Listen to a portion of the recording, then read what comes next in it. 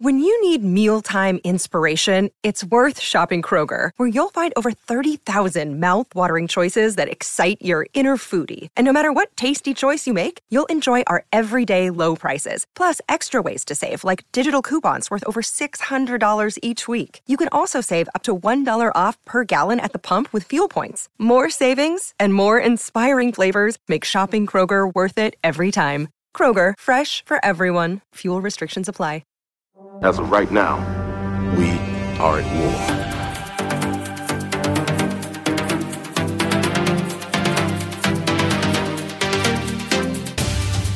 How desperate are you? You call on such lost creatures to defend you. How desperate am I? You threaten my world with war. You steal a force you can't hope to control. You talk about peace and you kill because it's fun. You have made me very desperate. You might not be glad that you did.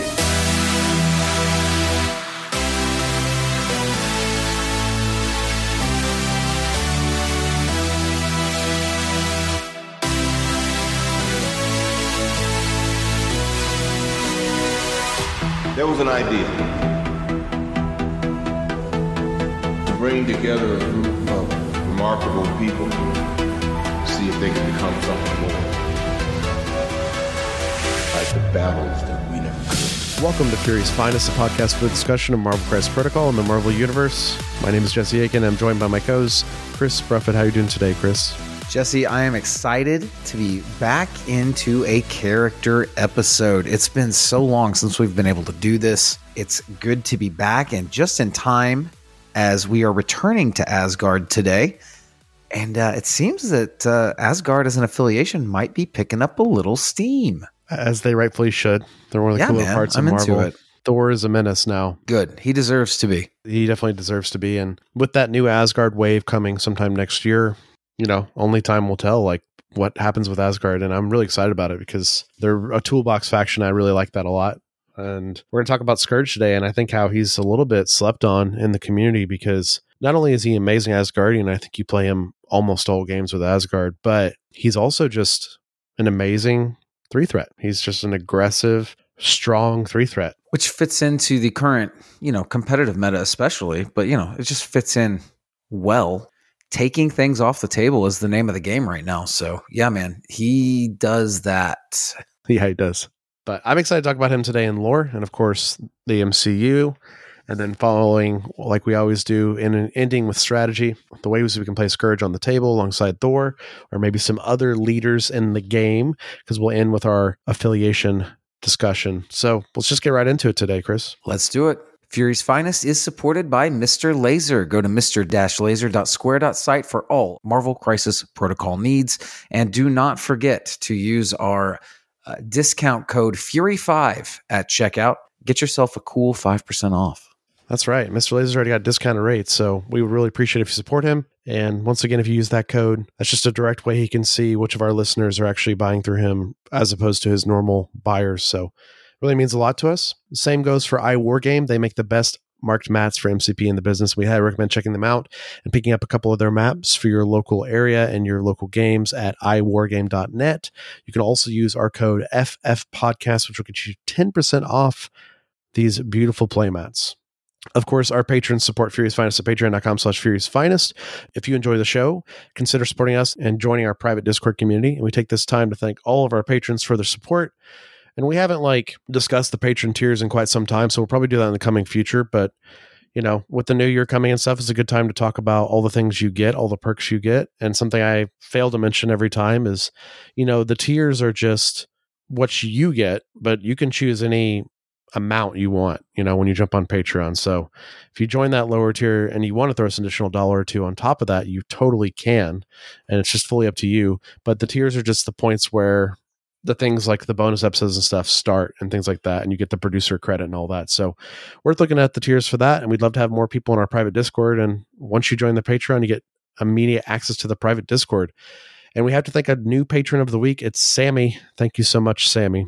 Thanks, Sammy. And of course, we have to give a big shout out to the Avenger producers. These are the folks that keep the show going, everybody.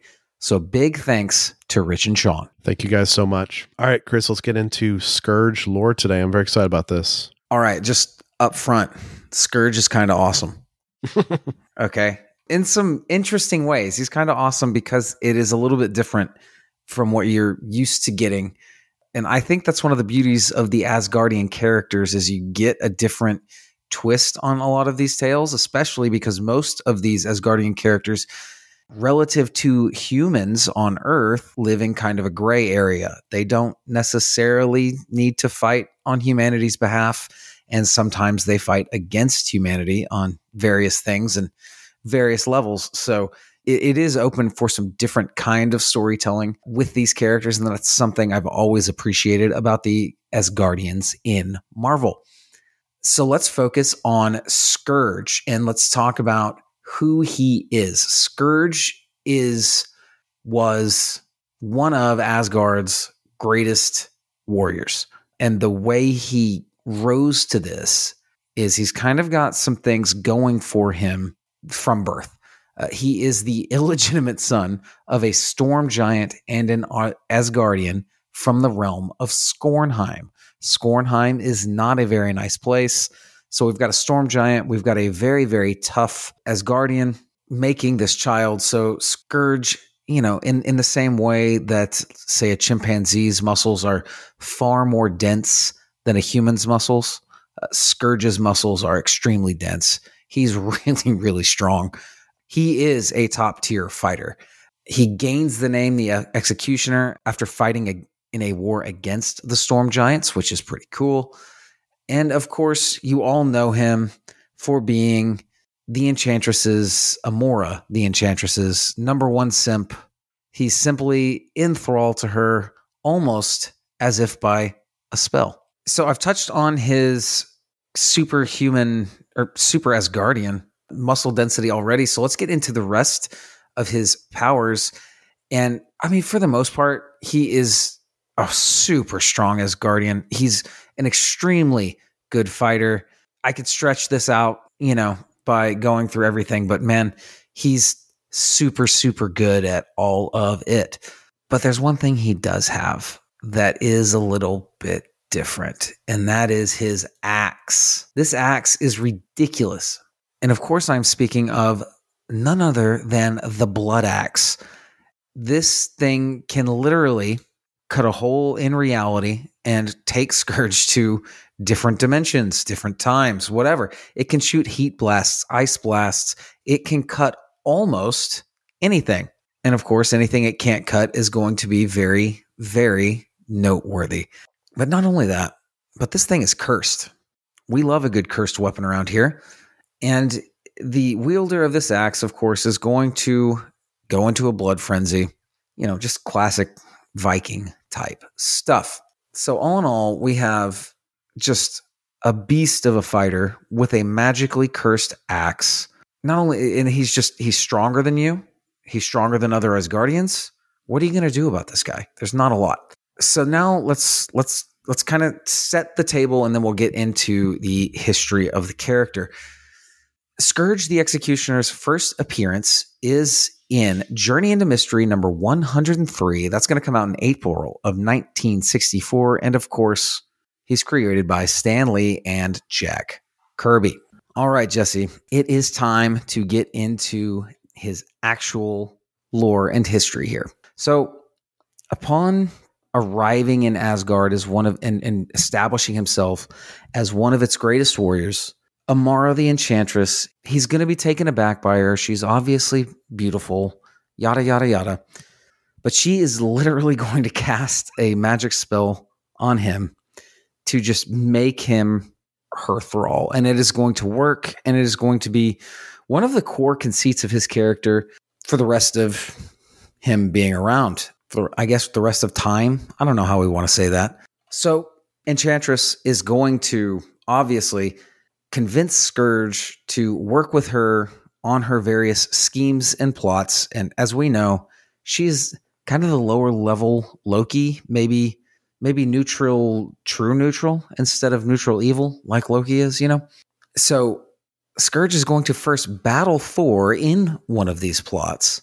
shortly after gaining his double identity, the human identity of Donald Blake. These are the old school Thor comics. Amora is going to unsuccessfully try to seduce old Donald. It's not going to work. She's going to get real mad. She's going to send Skurge to get rid of Jane Foster to clear the way for old Amora to take her place, as anyone would. All's fair in love and war. We all know that. So, of course, Thor is going to save the day. And over the coming years, Skurge and Enchantress, they're going to ally themselves with Loki. They're going to be his lieutenants when he takes over Asgard.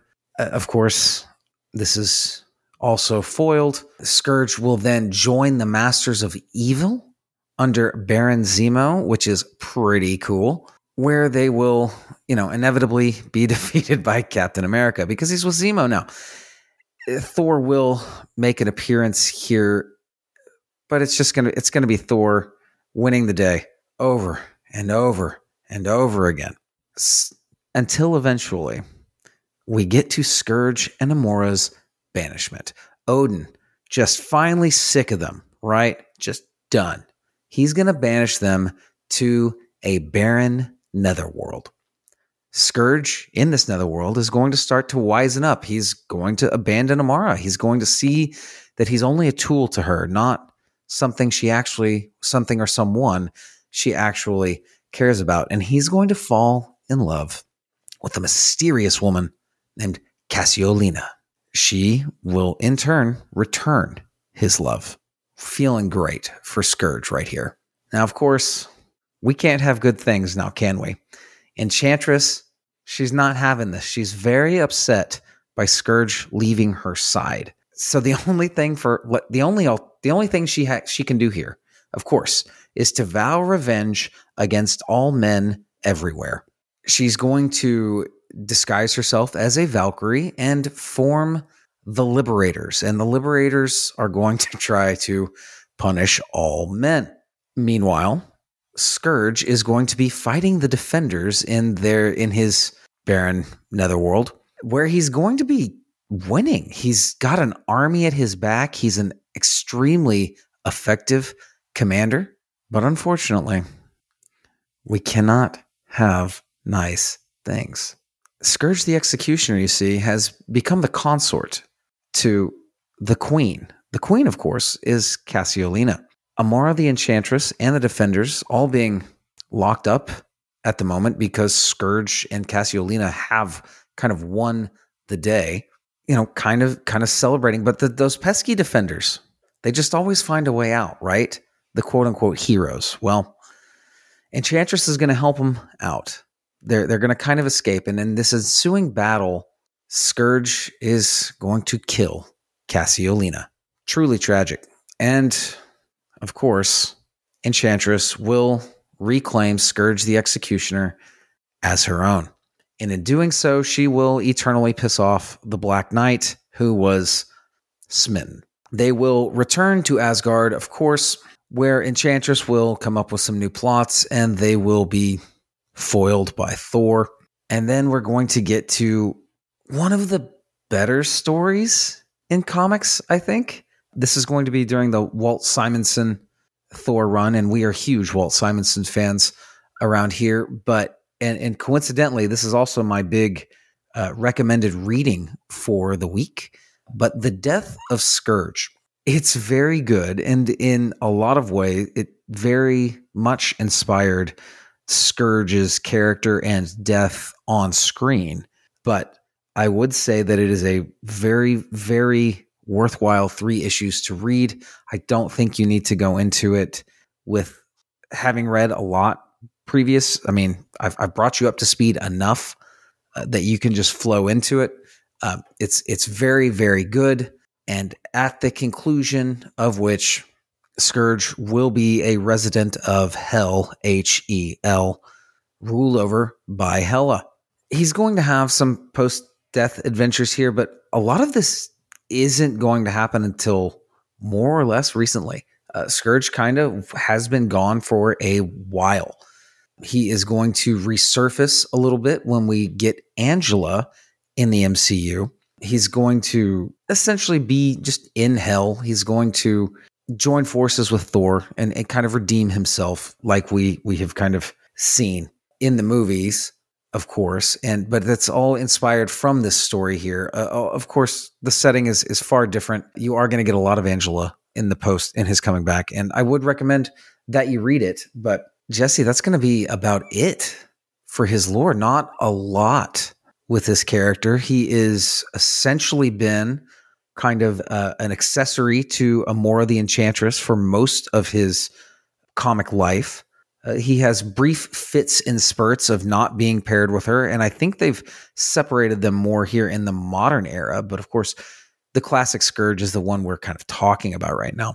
But all in all, I really like this character. I think he's a very, very redeemable gray line, technically villain, but really he's just kind of a selfish guy working with an extremely toxic bad influence. And not to make excuses for his behavior here, Jesse, but I find his stories pretty cool. I think Walt Simonson does an excellent job with Skurge, and I think it's an extremely worthwhile read. Not to skip ahead too much, because I will elaborate a little more on some other reading in the comic book recommendation front. But this is going to bring us to talking about Skurge in the MCU. Oh man, Skurge in the MCU. What an interesting take on this interesting character, right, Chris? And I think we'll talk in a minute, like we always do, after this MCU thing. And you kind of started doing it a minute ago, but the summary of who Skurge is. Yeah, sure. Our little final summary of lore, but a little wrap up. MCU, of course, he's played by the amazing Carl Urban. One of the best, man. From, of course, his initial Lord of the Rings fame, playing Éomer. And now he's getting all these amazing roles, right? And he's kind of a standout part in the things he's in. Yeah, but the Dredd remake, dude. He was phenomenal. That movie is incredible, dude. I love it so much. It's crazy that like he was in something like Lord of the Rings, and then he was in something like Dredd that didn't do very well box office wise, but then like it's got this massive cult following. Huge. Like Lord of the Rings. Lord of the Rings, Of course, Lord of the Rings got the popular following, but it's got the diehard fans too. And now he's part of the boys, and it's that same type of thing where it's like he's got just these really rich fans, which is very cool. But what I like, they brought him in. Obviously, Taika had a vision for Thor Ragnarok, which was going to be completely different tone than Thor and Thor the Dark World, and kind of flip the Thor thing on its head and be more of a comedy-centric film. And they brought Carl in with that in mind. And so he plays this version of Skurge quite well, who is at Hela's feet at everything she does, right? But then he has this comedic timing as well, and you kind of see the fragility of his ego built into the character. Oh, yeah. Spoilers, his heroic sacrifice at the end, but it's, all baked in from this Walt Simonson stuff, and then elements of Thor Ragnarok, and it's its own cohesive story. But I mean, Skurge has his arc in that, right? Which is, he absolutely does, and it's a really, really kind of central piece of the movie, and it's a central piece of what endears the movie, because his tragic end is, it's awesome. It's really well captured. It's really well acted. They just did a really, really good job with it, and I think that's a credit to not only the folks that made the film, but also Walt Simonson's excellent run on Thor.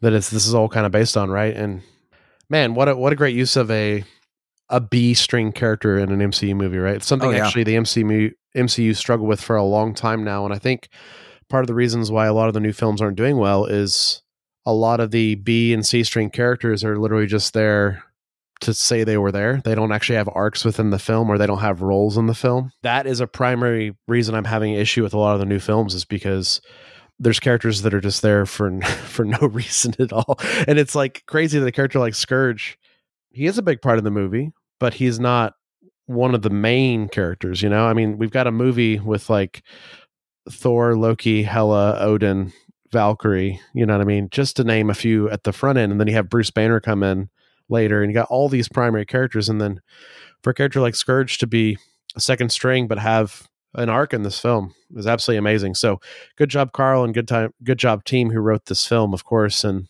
this version of Skurge, which definitely is a less serious Skurge, but he's still quite adept at fighting. And and I think one of the things that one of the big changes in the MCU version, of course, is they didn't really go into Skurge's backstory. They didn't make him stronger than everyone else. He was just kind of a guy. He's just an Asgardian warrior. And that's way different from, of course, the comics, but I think it's a worthwhile concession to make because that doesn't meaningfully change the movie if he's really, really tough to beat or if he's just a regular guy, because he's there for one reason, and that's a little bit of comedic relief and to play this role of Hela's right-hand man, but ultimately he's there for this big sacrifice at the end and making him, explaining that he's half storm giant and half, from whichever version of Asgard doesn't really add to the movie at all. So specifically the movie, only the movie. Yes. And I think that was the right choice. I think they saved time with that and just didn't have to worry about it. I'm sure plenty of people were upset about it, but the internet's upset about everything all the time. So who cares? Of course. Yeah, of course they are. Yeah. And like you said, he actually has a change of heart and an arc, and he goes from a very, like I said, egocentric character with this fragility of his ego to self-serving to his people, right? And giving his life for that. So it's cool to see, and the performance is great. So yeah, that's Skurge in the MCU. And closing out our lore, Chris, with this summary of Skurge. So we've kind of set the stage with this MCU Skurge, who's, he acts tough, but he's a little bit small on the inside. He's a little bit fragile despite being a great warrior. And it's interesting, and he's less of a villain, I will say. He's more of an opportunistic guy. Yeah, I think so. But also something you touched on in the main lore, and I think is notable because we talk about a lot of bad guys on this show, and we have over the years. Is it safe to say Skurge is not like on the furthest end of bad guys we've talked about in the Marvel Universe? Like he's more... Yeah, man, he's more just a kind servant? Yeah, I think he's more... How do I say this? This sounds weird, but I think he's more just a criminal self-centered guy than he is a bad guy. Yeah, he's not really necessarily world domination villain, right? He's involved in some of those plots, but he's it's just never more like through, a bad guy, like Hood or something, right? Yes, it's never through his own, wants and whatever. He's just serving someone else's, which of course he's at fault for that too.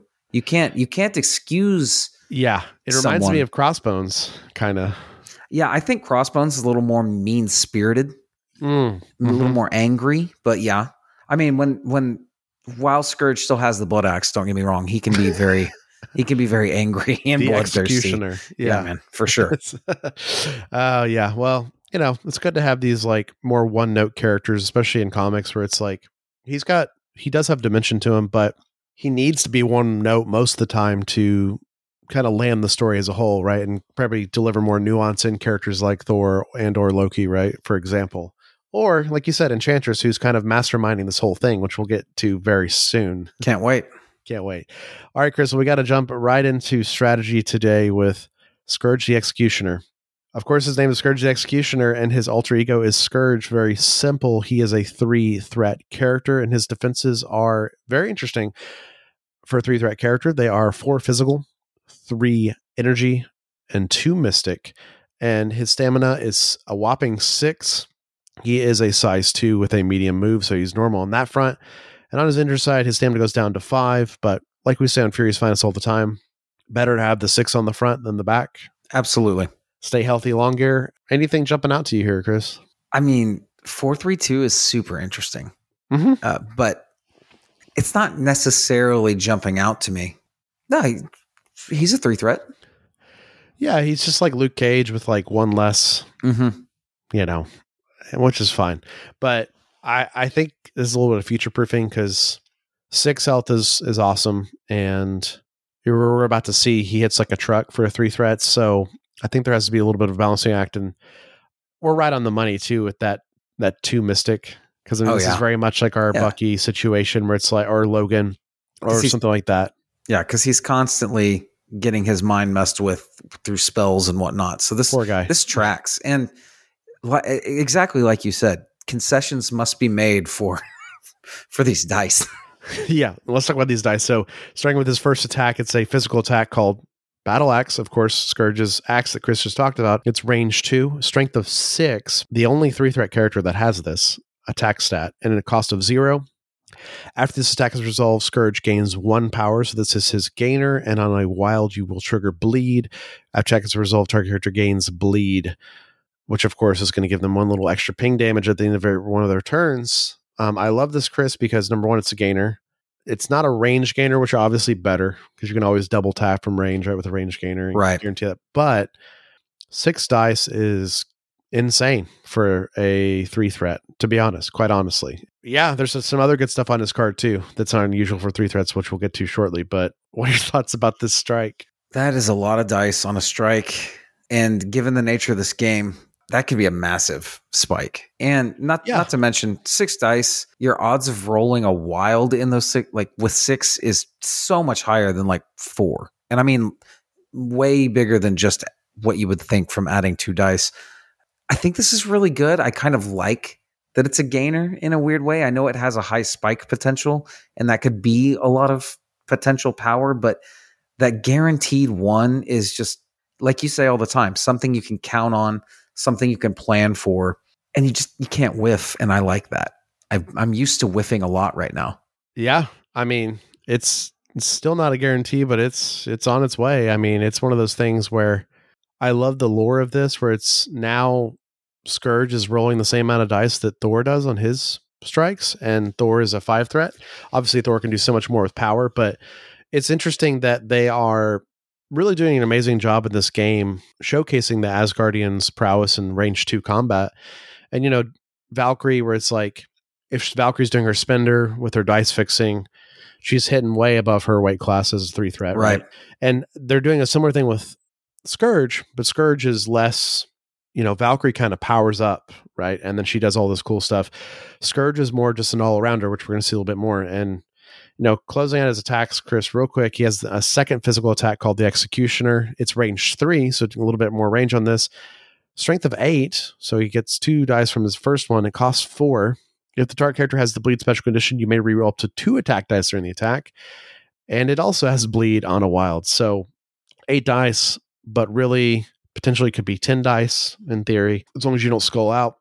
And what's not to love here? I mean, it's just a model finisher attack. It's a really good finisher. I think it's named appropriately. Doesn't feel like something you're going to use maybe once or twice a game, but having it in your back pocket for when you need it is pretty nice. And I mean, it opens up Skurge to being, you know, say they've put a bunch of attacks into your Thor, and Skurge is still on the board come round 4 or 5. This opens him up to having kind of a late game role, and that is finishing off, you know, wounded or chunked models. Try to get him in there and try to have him use his spender and make sure they go down, freeing up any of your leftover higher threat models to you know, do what they do. No, certainly. And it's also one of those things too, when he of course gets flipped, right? Like he's just ready to go. Yeah, and dude. He is ready to just throw all the dice if he needs to. So not bad at all. I mean, 4 is a lot. We talk about on the show, anything over 3, you start getting really crazy pricey range, but you know, he is Asgardian. So, but real quick, Chris, let's talk about his superpowers. You want to start us off here? Oh yeah. So his first superpower is an active superpower. It is Storm Giant Strength. It's going to cost you 3 power. Choose an interactive terrain feature of size 3 or less within range 2. Throw it short. You can only use this one once a turn. So you're never mad at seeing a terrain throw. 3 for a size 3. That's as good as you can hope for out of a kind of 3 threat character. A lot of 3s here, I'm sorry. But yeah, this seems fine. This is like an extremely consistent source of damage, right? Pay 3 for a size 3, throw it at someone short. Okay, the short's not great, but throwing a size 3 at someone is great. We talked about how good that is in this game, where that's 4 guaranteed hits heading their way. That's a 4 save they got to make. That's just going to kill a lot of characters, right? That are just down on health, and you know, it's kind of a guarantee removal of another model. It's points in the game. So also a good way to get terrain off the board too. If you don't want terrain thrown at you, well, that's great. Skurge can throw size 3s, you know, so it's a wonderful thing. But finishing off his active and reactive superpowers, he has a reactive superpower, Right Hand Man, costs 2 power. When an enemy character within 2 of Skurge targets another ally with an attack, Skurge may use the superpower. Skurge now becomes the target of the attack regardless of range and line of sight. We love to see it. It is the Luke Cage taunt. It is the Colossus taunt. It is why you are playing Skurge. I'm going to tell you right now, you're playing Skurge because of this battle axe being 6 and this taunt, because now your opponents have a huge problem because they can't hit the weaker targets they want to hit, and they're powering up Skurge because he's in their face and he's taking the hits for his allies. He's kind of scary when he's powered up. The Spender's definitely happening more often. That Spender is a legitimately kind of scary Spender. I also really like how Right-Hand Man kind of works in conjunction with aggressive. Of course. Spoiler alert, he has aggressive. Now, I do understand you're within 2. You're already close to the character. But you go more. But that doesn't, this is out of activation movement. Always welcome. We always want it.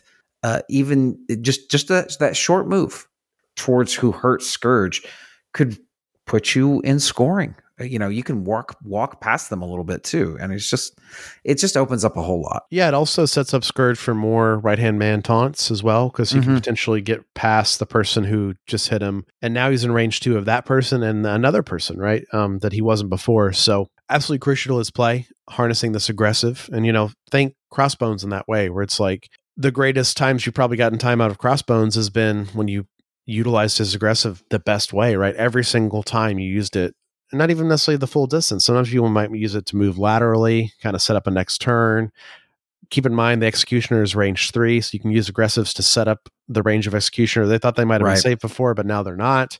There's a lot of options. And closing out his card, Chris, you said he has aggressive. Of course, when damage is dealt to him, he may advance short towards the attacking character. Through attacks, he may advance towards the target character short. And of course, closing out his card, one of the best superpowers in the game. He's Asgardian. During the power phase, his character gains 1 additional power. Absolutely massive in this game, getting 2 power every power phase. I think this is another reason why I think Skurge is slept on outside of Asgard, which we'll talk about shortly.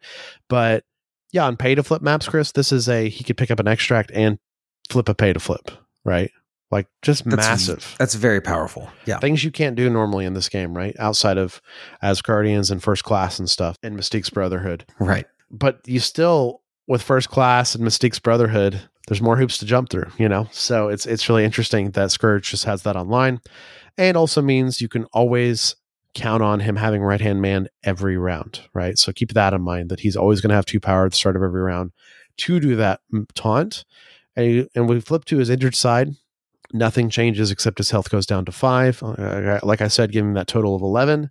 There's not a ton to be said here, Chris. He's a pretty basic character, but what's interesting about Skurge is how he works in tandem with the rest of his squad. He's a question asker of your opponent, and it's one of those things where we'll touch on this more on affiliations in a moment, but he's fulfilling a role, just like a Lizard or a Luke Cage would, right? And that's great.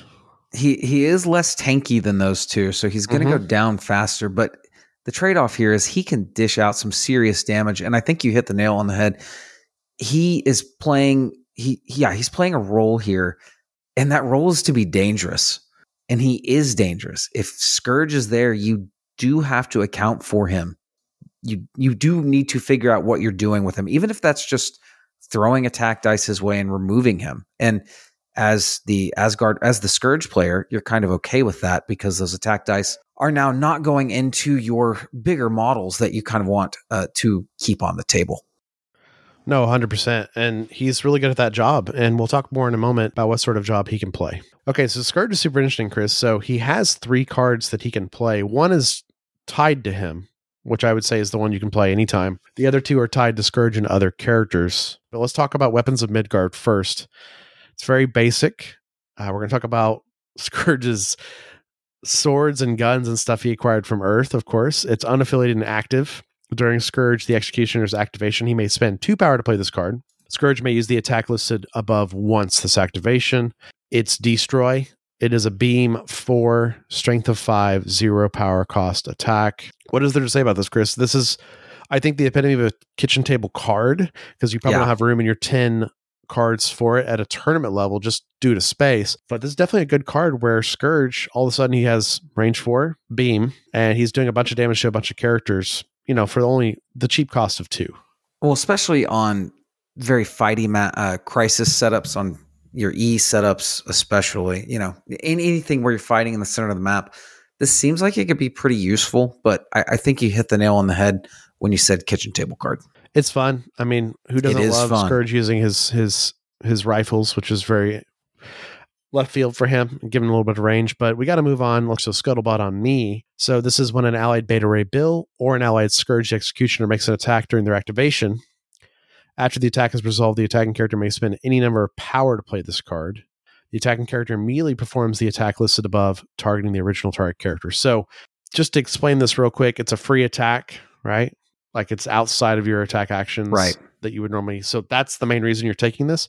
But let's talk about the tech support that you're going to get from the Scuttlebutt on me. It's a range 5, strength of 2, power cost of 0. It does have a lot of clauses, though. The first clause is this attack ignores line of sight, and the defending character does not benefit from cover. We love that. Add attack dice equal to the amount of power you spent to play this card. There we go. After this attack is resolved, if it dealt damage, the character that played this card may throw the target character short. This is an amazing card, Chris. That's cool. Yeah, it's pretty good. I think every Asgard list has this in their tin, right? Because they are playing Skurge and Bill, so why wouldn't they give themselves options? Once again, though, it's finding space in your 5. This absolutely is. It's just such a wonderful tool to reach out and touch, that model that's getting away with 2 extracts, or somebody sitting on the back point, or if you just need a third attack to make sure you get rid of a certain model. This gives you 3 attacks in an activation, and that's very, very cool. Also super notable, it's energy, which could be huge. It might just give you a damage type you don't have. Good point. Skurge does not have energy access to it.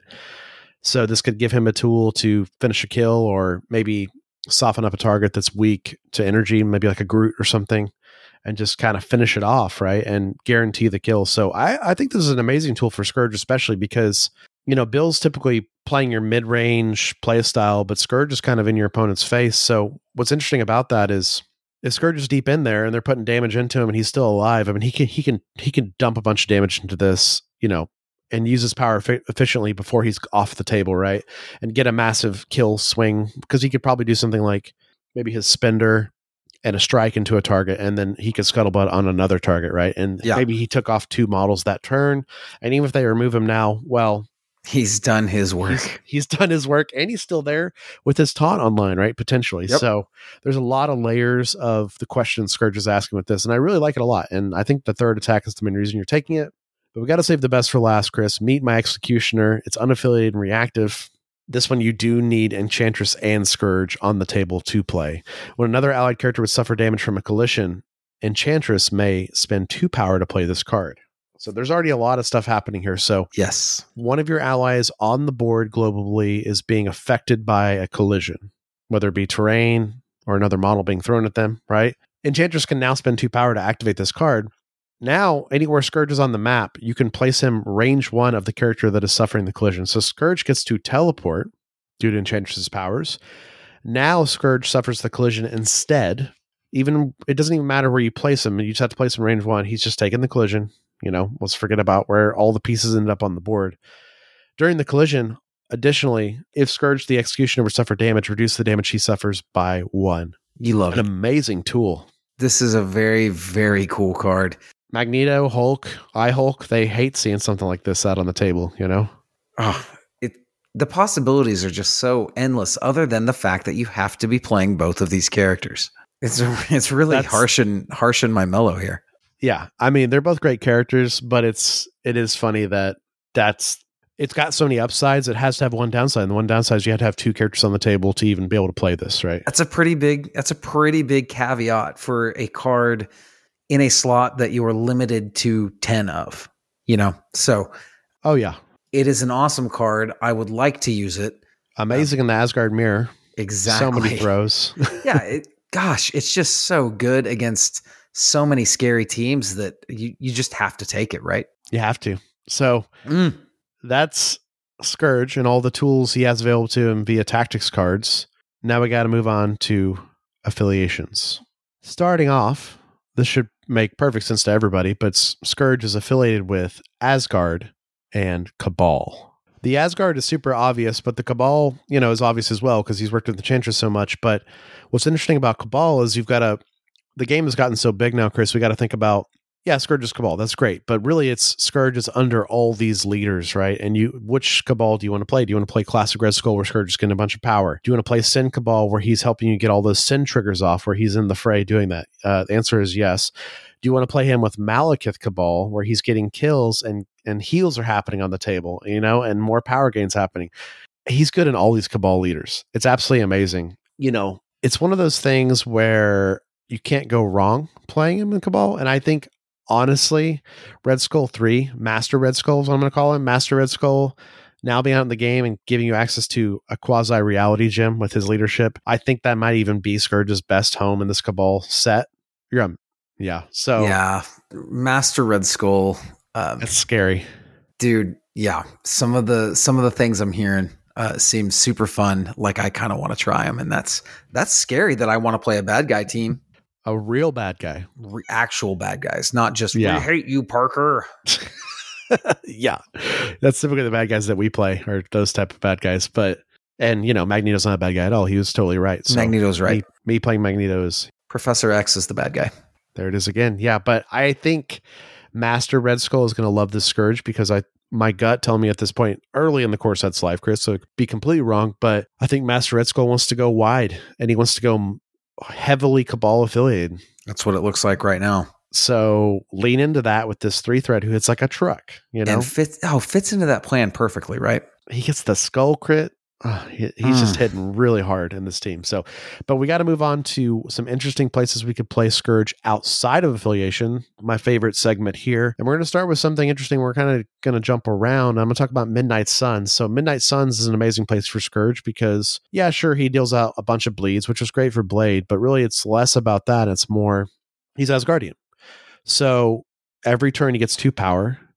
Every turn he can bump in the night, essentially, and use it very effectively. And, a model that really wants to be at a range 2 band with his taunt and his strike being range 2, bump makes the difference, Bump really absolutely makes the difference. So I think he fits right in the team. Even the theme kind of works. I mean, he fits with the spooky group pretty well.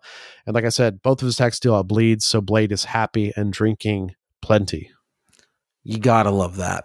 Gotta love that. And there is a world you could play like Luke Cage, and you could play a combination of like Luke Cage, Black Dwarf, and Skurge, which all have taunt, right? And they all have good use of the bump in your Midnight Suns as well, and kind of give yourself a defensive layer on top of the aggression that Midnight Suns can have and the mobility Midnight Suns can have. Am I moving to Midnight Suns? Goodness, that was a really good sell. Well, keeping that awesome. cell going, I'm going to tell you about why you should probably try Skurge and Defenders. It's pretty obvious, but he's good with both leaders. Strange giving him the Hex, the damage type variability, right? And Daredevil now out in the world giving him the rerolls, Chris.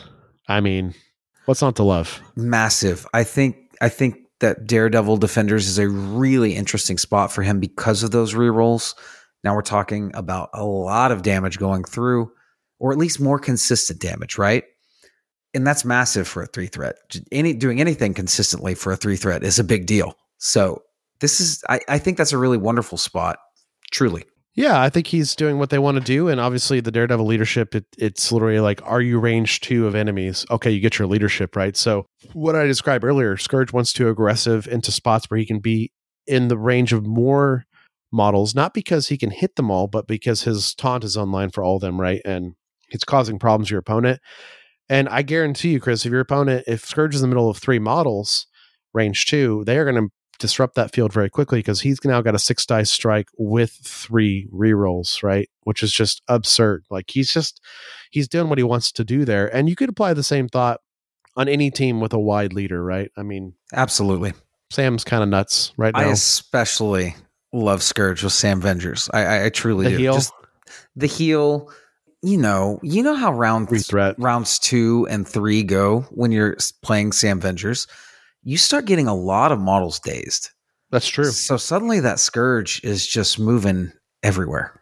It's not a bad thing. It's not a bad place for him to be. He loves that heal. The heal and keeping himself within that range 2 band. I like it a lot. He is fighting with Luke Cage for that spot. Yes, he absolutely is. Do both. Have a really weird web of taunts and bodyguards. It's fun. I like it a lot. Keeping that theme going, you could totally play him in X-Force for the rerolls. Yes. And just access to a taunt on top of like Honey Badger's taunt.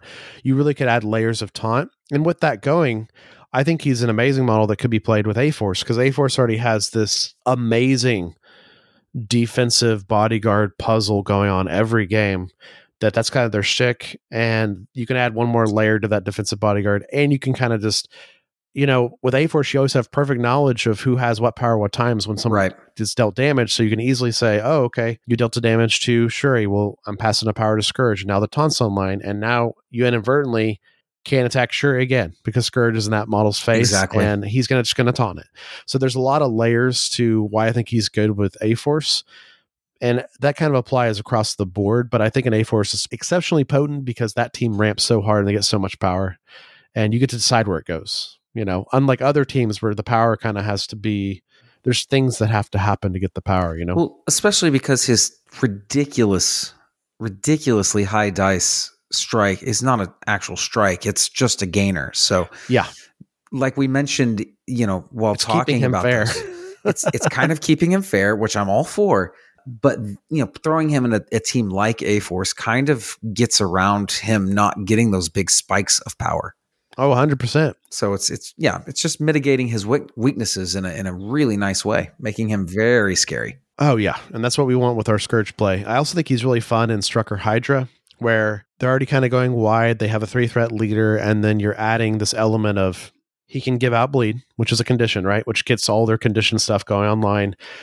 Can give Skurge more heals as well, and just kind of like feeds that engine of doing what Hydra does, where they kind of just flood the board and then they move conditions around and then they just sustain and they kill you. So I think he's a really good spot in that. And of course, he loves Red Skull Hydra, where he's just getting 3 power every turn, right? Absolutely. Just amazing. So I think those are the standout places. I mean, additionally, you could run him like with New Steve, right? Wild Steve, as Chris refers to him. Okay. I don't think he's the best 3-threat for Wild Steve because he doesn't have a pierce, but he does have a bleed trigger. And also, he does have access to more power than other 3-threats because he's Asgardian. So you can more readily flip those dice, right? With spinning power. I think 3-threat Asgardians just kind of period are at a premium. Valkyrie is really good with Wild Steve, for instance. Oh, yeah. And it just, that Asgardian trait of gaining that extra power, it opens up so many things on turn 1. I mean, namely eyes on the prize, of course. Oh, yes. Which just the obvious and everybody's doing it, but must be said. Yeah, 3-threat Asgardians, big deal. Invest. Yeah, and so I haven't really dug into Asgard yet because I was saving it for last. So I talked about him being Asgard. I talked about him being a good Cabal member. And like I said, I think he's amazing in Sin's Cabal because he's going to make you drop stuff because he's going to be in that range 2 of you. He's going to be in your face, and they want to go wide. All the layers are there of why he's amazing on that team. Also, he gives them a much-needed taunt. But with the Asgard, all they had was Valkyrie and Heimdall before. And Heimdall's a pure support piece. And Valkyrie's kind of a workhorse that ramps, like I said. But Skurge is straight up just a workhorse. Like, he is always going to work. He's never going to... Valkyrie kind of lives on the knife's edge of her dice. Can she pay power to charge? Can she pay power to throw? There's a lot of layers to this. Skurge, he's always doing what he's doing. And what's cool about him, too, since he does have a gainer, Chris, you can always guarantee you're going to get 2 power, right? If you're playing him right. So it's weird that, like, Valkyrie has bigger spikes, but at the end of the day, too, Skurge is giving you a defensive layer on top of all that. So I actually think more, and I've talked to a lot of amazing Asgard players, of course. About recently, I played Eric, in the league, who's the best Asgardian player in the world, I would say. And Eric talked about playing Skurge all the time, and it makes perfect sense that all these Asgardian players are playing him all the time because he's a reliable 3-threat, and Asgard already is tall, And so I think a lot of Asgard players right now are literally going Thor, Bill, Skurge. And like, that's their core. And they start there, they build outward from that. And, that's cool because that's 12 threat. It's already a lot. But it's also like lore wise. Oh, yeah. That's just 3 tough hombres. Well, they're just here to fight, man. They're just here to fight. That's so cool. I mean, it's almost as if they're the Warriors 3, but they're not, of course. Yeah, of course. But it's kind of the MCU Warriors 3 in a way, right? Rest in peace, the Warriors 3. Not MCU, MCP, sorry. MCP Warriors 3. And what's cool about that is you're ready to like add a 4 threat, be a 16 threat, right? And Asgard's got a plethora of 4 threats to choose from, flavor to taste. But yeah, I think Skurge comes out every time because, like I said, he can kind of fit any job. He's not amazing at anything. He's not bad at anything, right? And that's what you want out of your 3 threats. Valkyrie, on the other hand, you know, she needs that extra power generation to really shine. So she's actually better, some people would say, in A-Force, right? Where it's like she's just getting that power and she always is ready to go. She is very good in A-Force. I'm having a tough time keeping her alive. Yeah, sure. She's a big target because everyone, the secret's out on Valkyrie. Dragon Fang is insanity. Yeah, people know that. Turns out Dragon Fang is good. And having, 3 threat with the character throw. The character just throw. Forget about it. Yeah, forget about it. The character throw. I'm glad they didn't give Skurge the character throw. Agreed. Throw. So those are just places you can play Skurge, and I think you should if you're not. And try him out in other places. Try him in Criminal Syndicate. Try him in Guardians with those rerolls. Like, he's one of those models that I genuinely think can fit anywhere. And yeah, so can Luke Cage and so can Lizard, right? But this is a season to taste. This is like your version of which 3 suits you for your team needs, right? Like, Lizard and Luke Cage might not be the answer every time. Skurge could totally take their spot, right, in one of those lists. And they're all very similar, but they all have strengths and weaknesses, right? And, I love that where it's like Skurge is very rewarding to the player that works with him and learns his play patterns and stuff. And I think you should definitely do it. So try out Skurge. Do it. Well, that's going to bring our episode to a close, guys. And it's been a really fun episode. And it's been a fun time, Chris, to return to Asgard.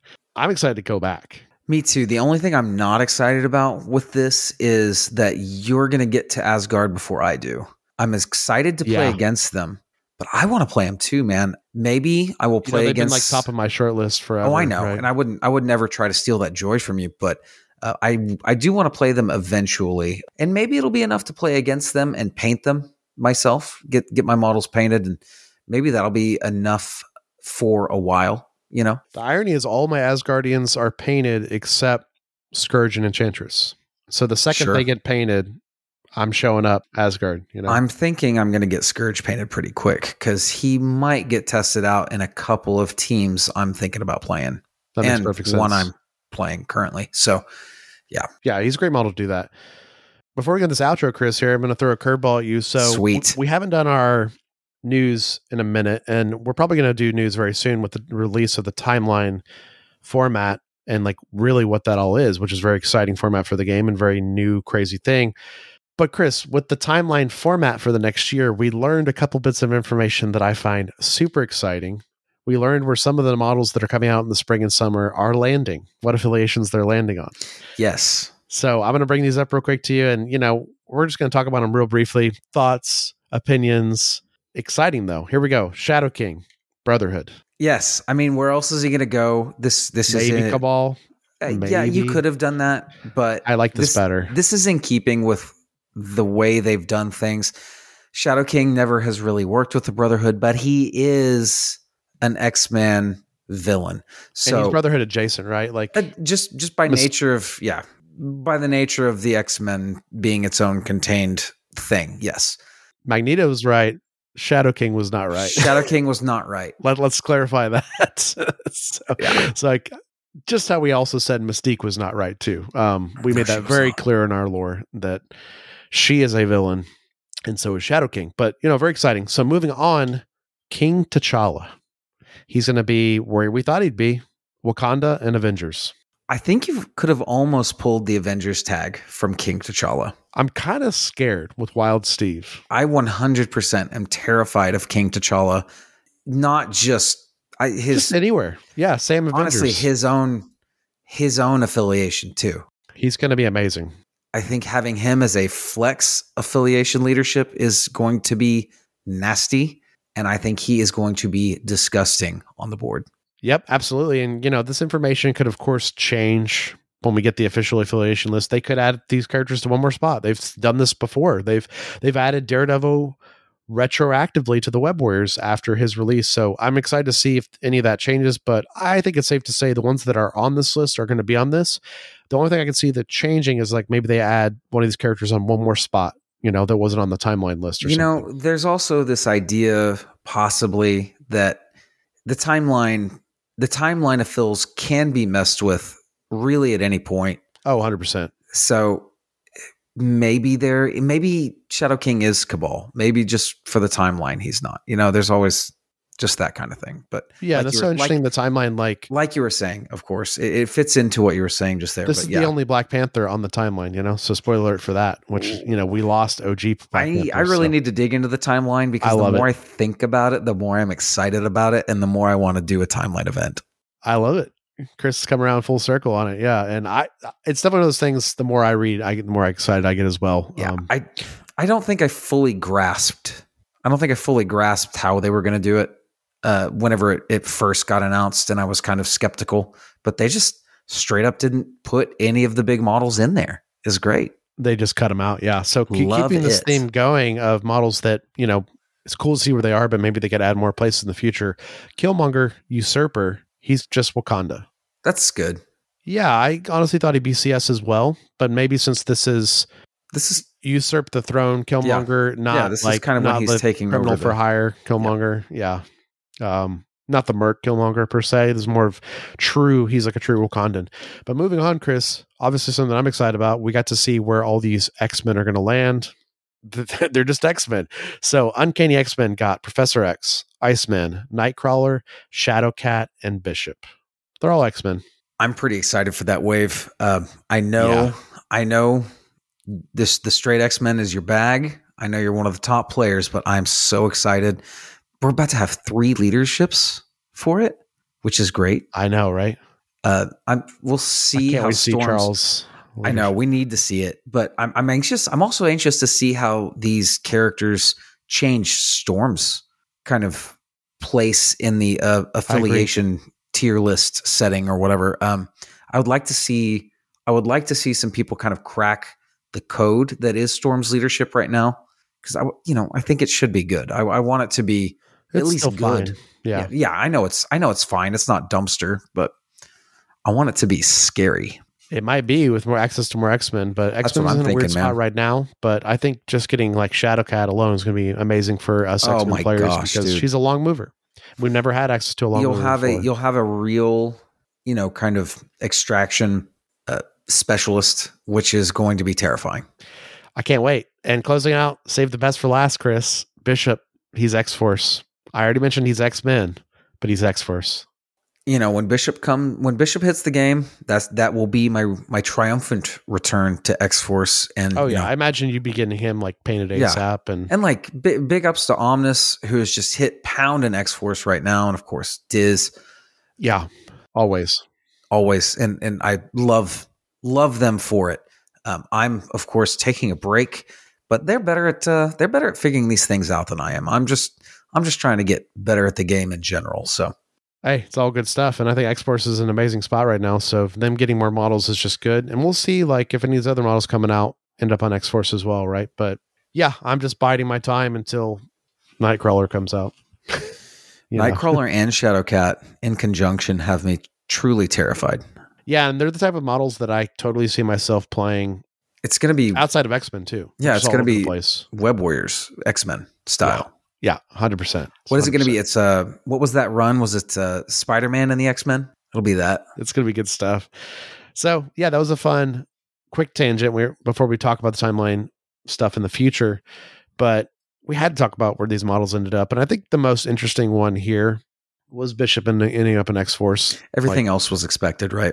And this was the only question. We have expected it. I was kind of concerned that Shadow King was just going to be that whole like AMG's like, well, Cabal's our bad guy catch-all.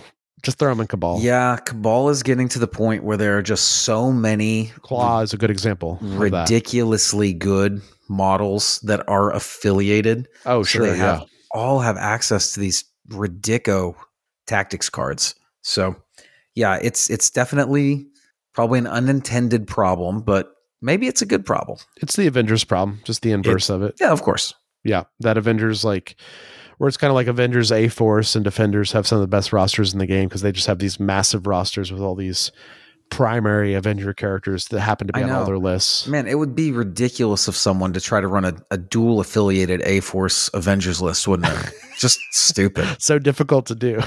Pretty stupid of someone to take that on. Spoilers. Well, we hope you guys enjoyed that episode. You can, of course, support us if you want to support us and help keep us going on Patreon. You can become a Furious Finest patron by going to patreon.com/FuriousFinest. Of course, you get immediate access to the private Discord, which is great. We are finishing up the Secret Wars League right now, and we will start rules and signups and stuff for the next league. So this is your call to arms. If you've always been interested in the league, never joined the Patreon, now's the time to do it.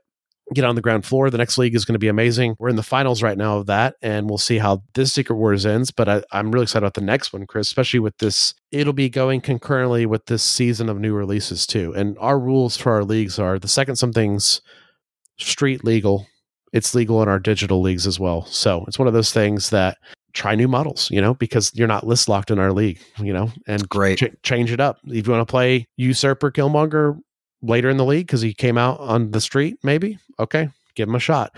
But you can also find us online. You can find us on Twitch at Furious Finest, Instagram and Facebook also there as well. And you can find us on X at Furious Finest Cast.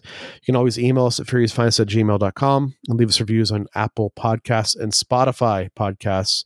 Give us those 5-star reviews. It really means a lot. If you can't support us any other way, that's the easiest way to support us. Thanks to Approaching Nirvana for the show's music.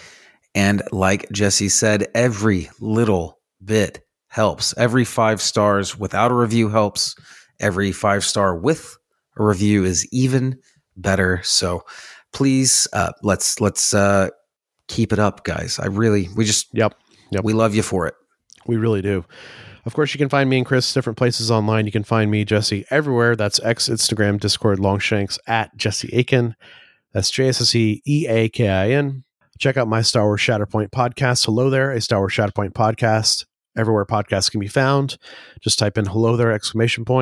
And also find us everywhere online at Hello There Cast. Shatterpoint's very exciting right now. The game's in a really good spot. This lull in releases has been really cool in a lot of different ways. And I think the number one way is, the game's been out 6 months now, and people are getting to actually try all the models that they've picked up. Sometimes we get ahead of ourselves as minis gamers. We start buying a bunch of models, and you're thinking, oh man, I've got all these models, and I've played Kingpin once. I don't want to be in that position with Shatterpoint ever. And it's been a good point like that with the game for a minute. I am excited to make my triumphant return to so many things now that I've got my life 1/3 of the way sorted. Yep. So I think we've got plans to play Shatterpoint this week. I hope. Watch out for my mace. I'm going to learn how to mace from Jesse himself. So watch out here in about 2 months. Yeah, I'm going to teach Chris everything I know, guys. Get ready. I'll be better at Shatterpoint than I am at MCP. I'm currently holding that top mace player in the world badge on Longshanks for probably 5 minutes, but I have it. It's a very cool badge. Let's go. The badge is Bad MFer, and it's literally MFer. I'm not censoring myself. It's great. Bad MFer. Well, it's tying in the actor that defined the character. It's perfect. That's exactly what it is. That's Sam Jackson going up to George and saying, I want to be in Star Wars. Yeah, that, number one. And then after he was in Star Wars, he was saying, didn't you say Mace was the best swordsman on the entire Jedi Council? And George was like, yeah. He's like, then why does his saber look like everybody else's? Make it purple. And George was like, well, I've never done it. He's make it purple. And then it just happened overnight. Man. That's Mace. What a genius that guy is, man. Truly. Yeah. It's good stuff. He's such a great actor, comedic and dramatic, and such good entertainment choices. Anyway, my name is Chris. You can find me on Discord. I'm Strong Style in the Discord, Chris Finest in the MCP Discords. You can listen to me talk about basketball on Orange Futures, an NBA podcast. Basketball is nasty as you want to be. It's a really fun, just NBA wide, kind of comedic look at basketball. I think we are quickly developing a pretty good show. Love it. Definitely give Chris a subscribe there if you're a basketball fan at all, or trying to learn more about basketball. Or if you just want to help. Yeah, that's what I'm doing. I am trying to learn more and support Chris here. So it's exciting, and yeah, it's the life we live. Multiple podcasts, multiple recordings. It's an exciting time. So especially now that your schedule's getting back on track, Chris, which we've talked about in recent episodes. Oh my gosh, we'll probably get into it on this month's After Dark for sure. But yeah, my schedule has cleared to the point that I think I'm rejoining the Secret Wars League. That's what we want to hear. Yeah. And what's cool about that is now that it's the open format, I mean, if you want to switch mid-league, you totally can to a different affiliation. I will. So I'll finally be able to get all my ADHD desires out without having to paint just tons of models and invest tons of money to chase a whim. To play Black Order twice. Right. That type of thing. Yeah. Correct. Good stuff. Well, we hope you guys enjoyed this episode. We'll return to Asgard very soon. We got more Asgard in the pipeline, which I'm very excited about. And Hey, it's Kaylee Cuoco for Priceline. Ready to go to your happy place for a happy price? Well, why didn't you say so? Just download the Priceline app right now and save up to 60% on hotels. So whether it's Cousin Kevin's Kazoo Concert in Kansas City, go Kevin, or Becky's Bachelorette Bash in Bermuda, you never have to miss a trip ever again. So download the Priceline app today. Your savings are waiting. Go to your happy place for a happy price. Go to your happy price, Priceline. Recently reread the entire Jason Aaron Thor run to get ready for this. And get myself hyped. And man, I loved every second of it. Did not regret anything. It's so great, man. The art, the writing. What's your favorite little mini, like either story arc or maybe, Thor God of Thunder, the very, very beginning is truly, truly excellent. And I think it's maybe 5 issues. That might have been my favorite part, where it's like truly excellent. Without giving spoilers to the listeners, because I know we've recommended it before, but we've never talked about everything in it. And of course, Gore coming in was massive because I love that character as a villain. But those first couple runs where it's like present day Thor, future Thor, and past Thor, and they're telling the stories all simultaneous, but they're all learning things differently and through their different ages. It's so weirdly kind of reminiscent of like Busick's Avengers Forever, but not because with Avengers Forever, of course, all these characters are from different timelines interacting as one unit of Avengers. But in this, you're seeing it from 3 different perspectives that are all tying in. And it's nice. Very cool. It's very cool. And also there's a ton of like true Norse mythology lore built into these too, like more pointed, more Norse accurate than even like old Thor stuff. Because Jason Aaron's a real one, man. He really knows this stuff.